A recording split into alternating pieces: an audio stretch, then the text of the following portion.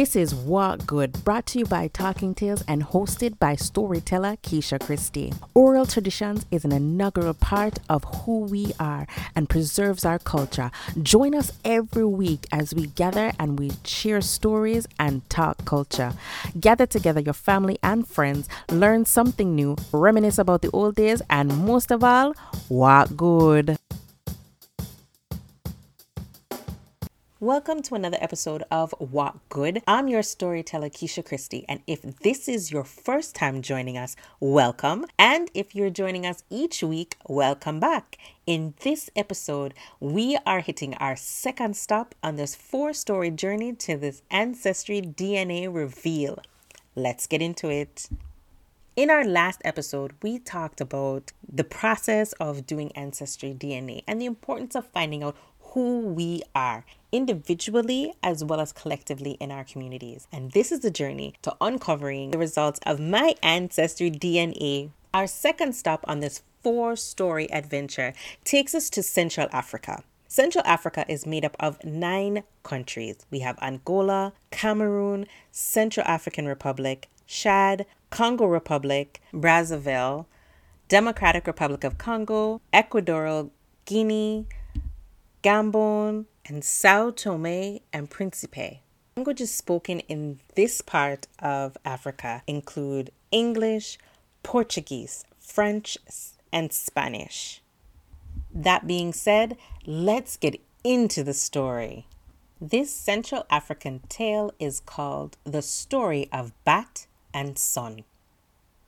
Once upon a time, Alebe, the bat, and Nibeb, the sun, had a good friendship. A friendship stronger than anything you've seen before. They were like finger and nail. It was said that they were such good friends that they would always go and visit one another. Sometimes they would spend the night at Bat's home and then the next night at Sun's compound. One day, Bat went to visit Sun. On this visit, they spent several days together. And then Bat went home only to find that his mother was seriously ill.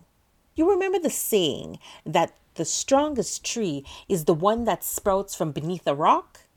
Well, Bat had always seen his mother as one such tree, and she had taken great care of him through good times and many hardships. Now Bat feared for his mother's life. He flew from compound of one healer to another, pleading for their help. The healers gave the ailing woman potent herbs. They poured libations and called to the ancestors to watch over Bat's mother. They did their utmost, but Bat's mother's health worsened alarmingly, and she grew weaker and weaker with each passing day. My son, I can feel that it is my time to leave you and join the ancestors. Do not grieve after I am gone. You must continue to be dutiful and take care of yourself, she said, her breathing coming short and gaspy. If I taught you anything, it is this.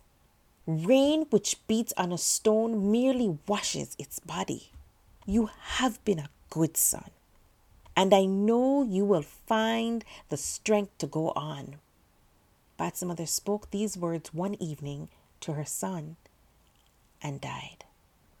Bat was inconsolable.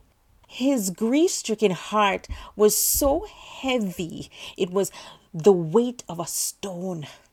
He knew what he had to do. He decided to honor his mother by burying her before darkness threw its shadow over the village.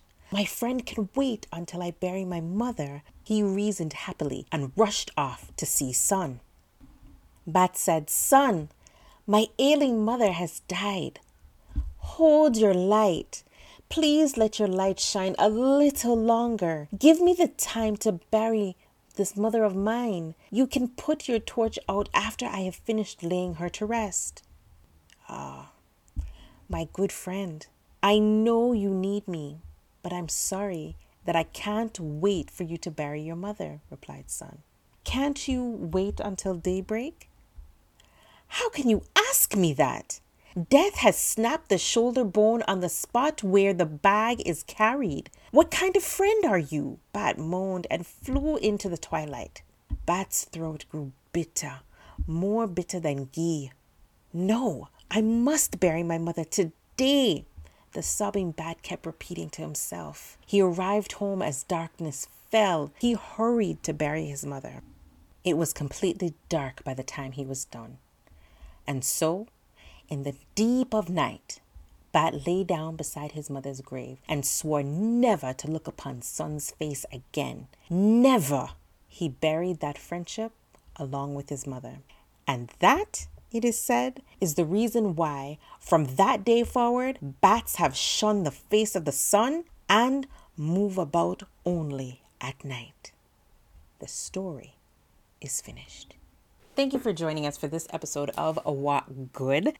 Join us next week as we make our third stop on this 4-part story journey to Ancestry DNA results.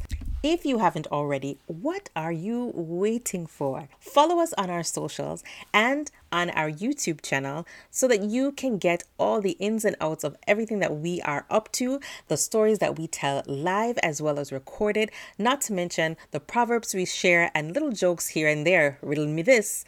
Join us at Talkin, TALKIN, Tales, TALES on YouTube. Don't forget to like, subscribe, and share. You can also find us on Instagram at Talkin, TALKIN _Tales, TALES. And for those on Facebook, you can find us there as well under Talking Tales. And as always, what good.